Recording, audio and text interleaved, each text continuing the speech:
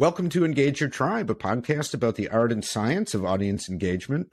I'm Jeremy Shearer, and my guest is Jack Thurston, VP of Marketing at Butcher Joseph. Jack, it's great to have you on the show.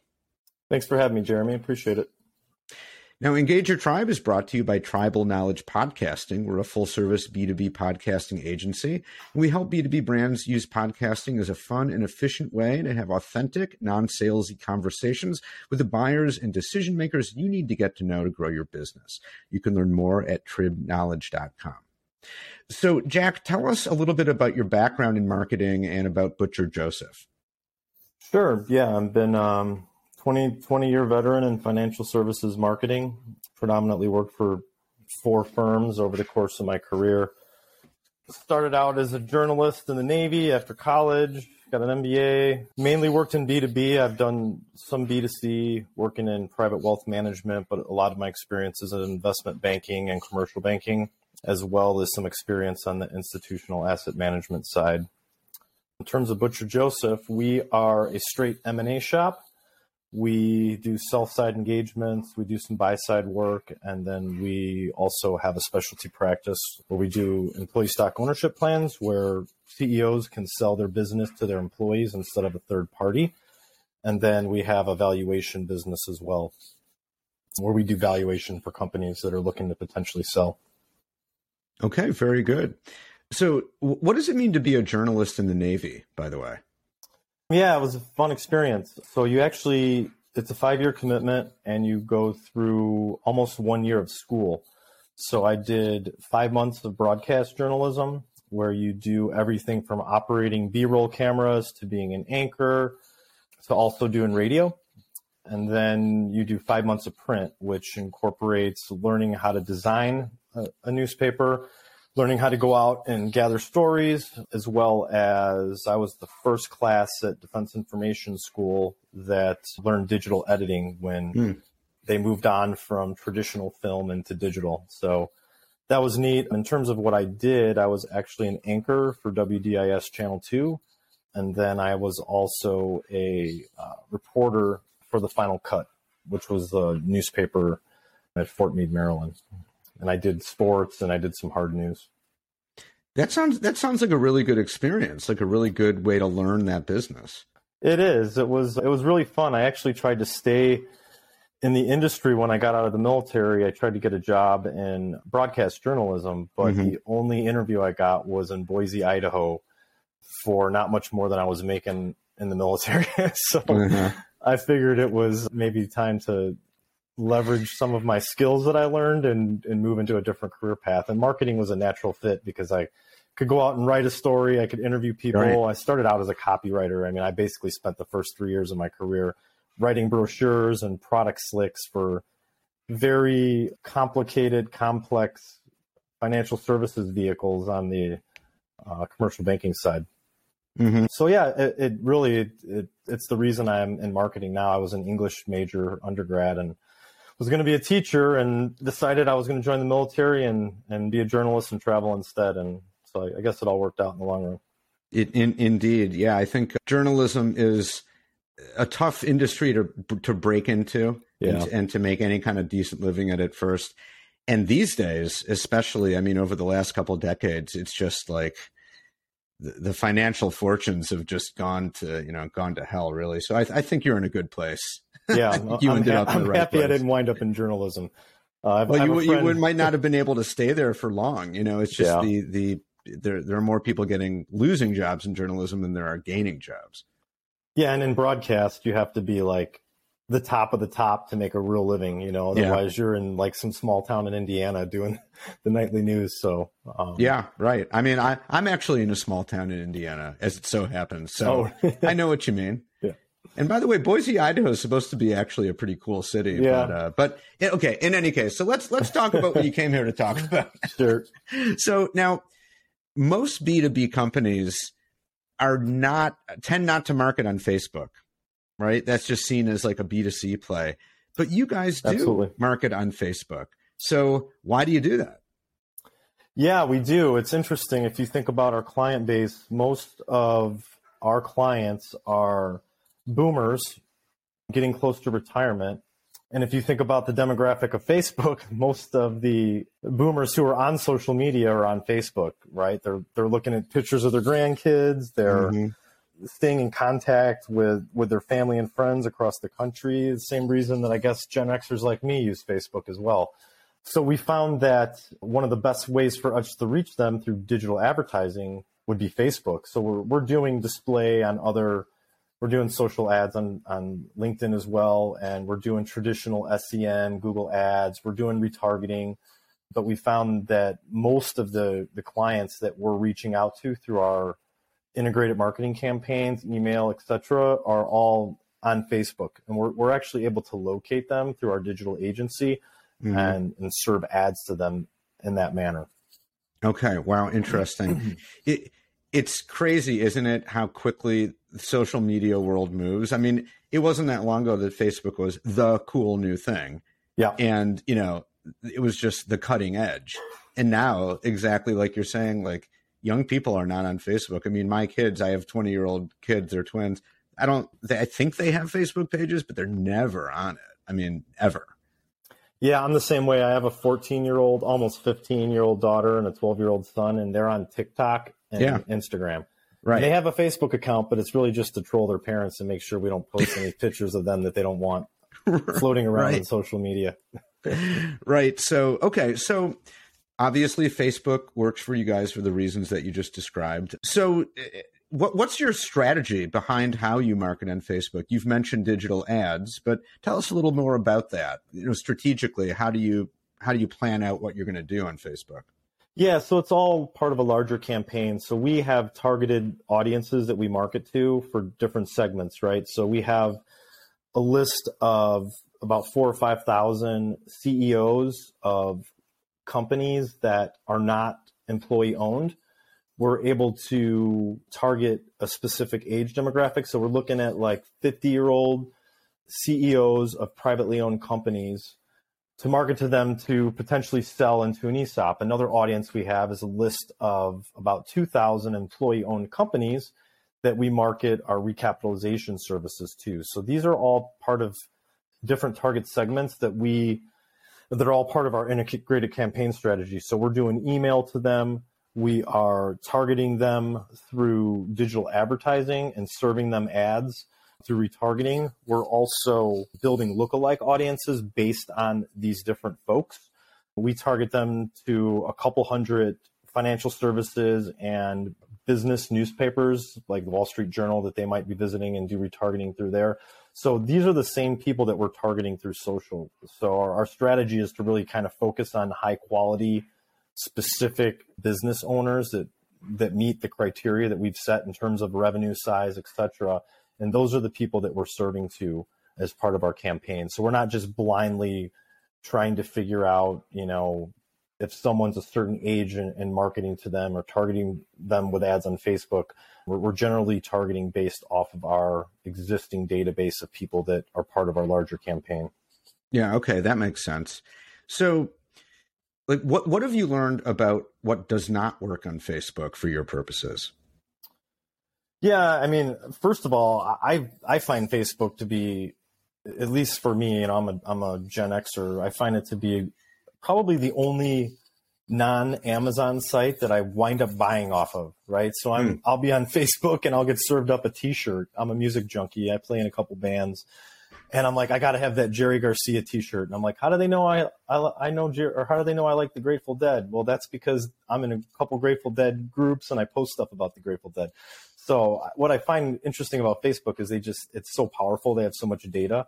It makes it really easy to market. And I bought plenty of stuff off ads on Facebook. I guess I regret, I kind of hate that I do that, but it's effective. It works. In terms of what I've learned, I guess, is that you have to be pretty, you could blow through your money pretty quickly, right? You can blow through your ad spend. So you have to really have a strategy and a plan in place and have a specific demographic that you want to market to and stick to that. Otherwise, if you're just trying to throw paint at the wall and see if it sticks, you're going to blow through your budget pretty quickly. Okay, good point. So, I mean, one thing I'm taking away from what you're saying is you guys use Facebook because that's where your audience is.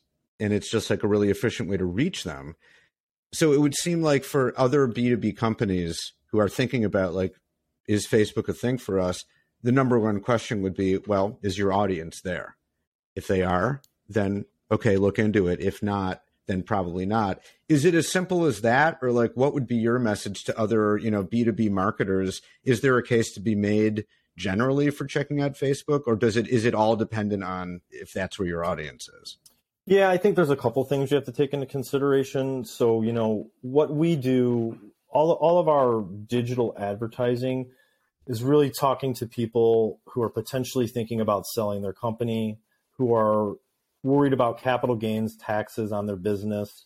So we have a pretty tight message, and the pages, the landing pages that we drive to people to explain to them, some of the different options they could have if they want to sell their business. Most people just think of, private equity or a competitor. A lot of people don't realize you can sell to your employees. So, they're educational in manner.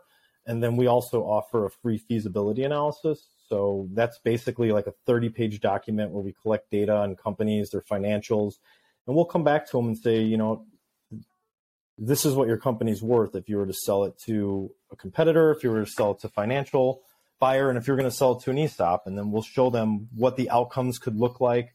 We'll tell them why their business is valued, at maybe 4 times EBITDA versus 9 times. It's based on, do you have a diverse client base? Do you have sticky products? Do you have, if you have all of your 80% of your revenues concentrated in 1 or 2 clients, you're not going to get 10 times EBITDA for your business. You're going to get probably more like 4 because there's a lot of risk. So we basically help business owners kind of understand all the different factors that goes into their valuation of their company and what an outcome could look like if they were to sell their business. So that's a lot different than trying to sell $200,000 worth of software, right? Mm-hmm. So, yeah. These are people they own their business. They never stop working. When you own a company, you're always working. You're always thinking about your company. You're always thinking about,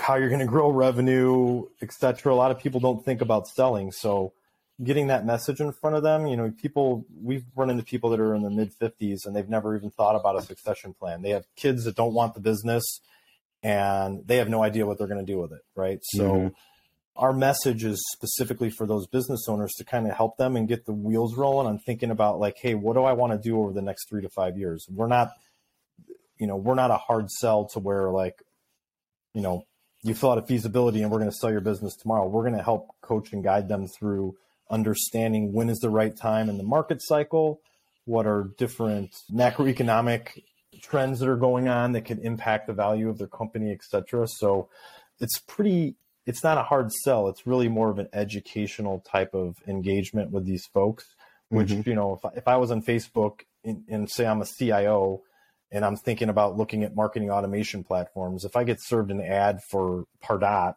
on Facebook, it's going to feel a little bit out of place, I think. So I guess to answer your question, really, it depends on what your product or service is. I think service businesses maybe do a little bit better. Mm-hmm. Okay. All right. B2B. Sure. Yeah, I hear you. Interesting. So, okay, a couple quick questions here at the end to kind of wrap up. What's been your main focus so far in Q1? Lead generation and rolling out our event strategy.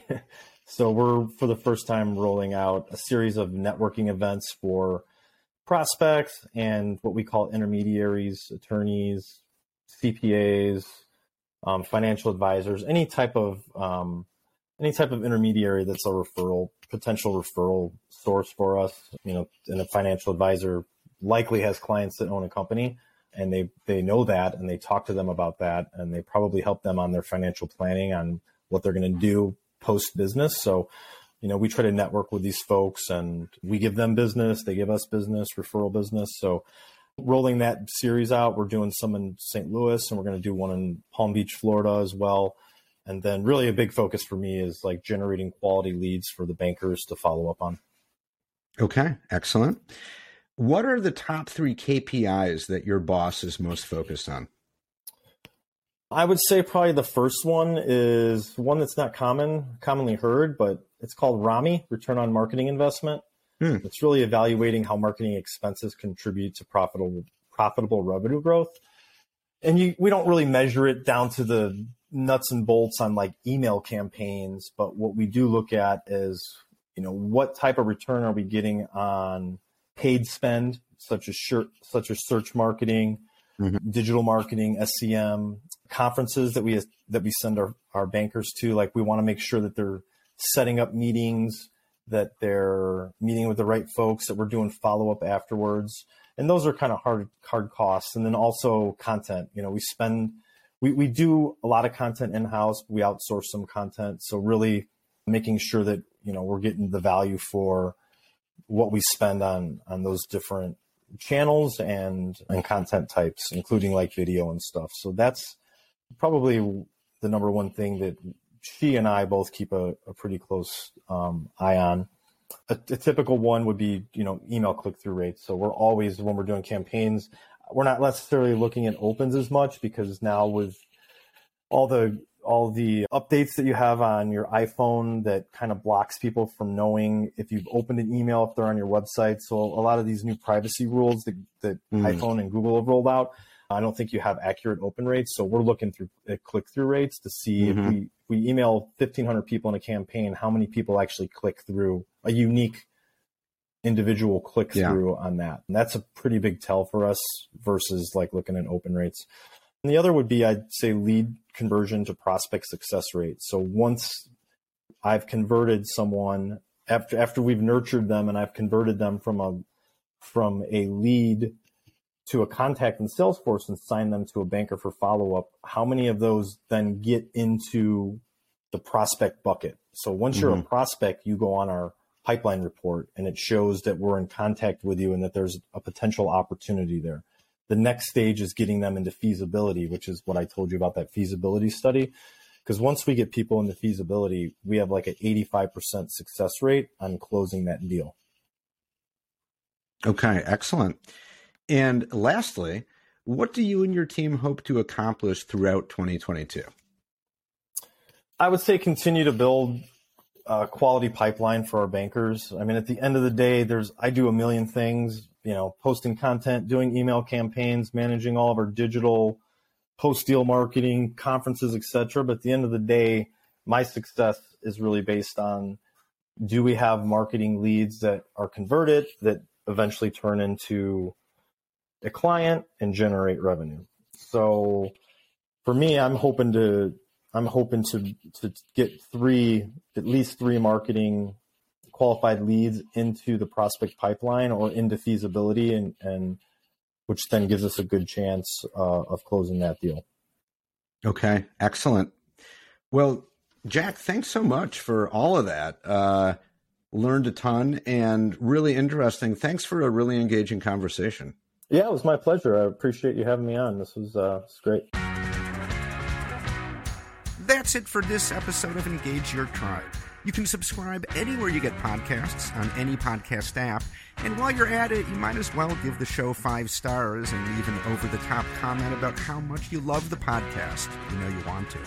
If you're a marketer or an internal communicator and you're interested in podcasting, we've got tons of free resources on the website at tribknowledge.com.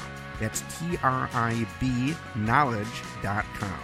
Thanks for listening and staying engaged.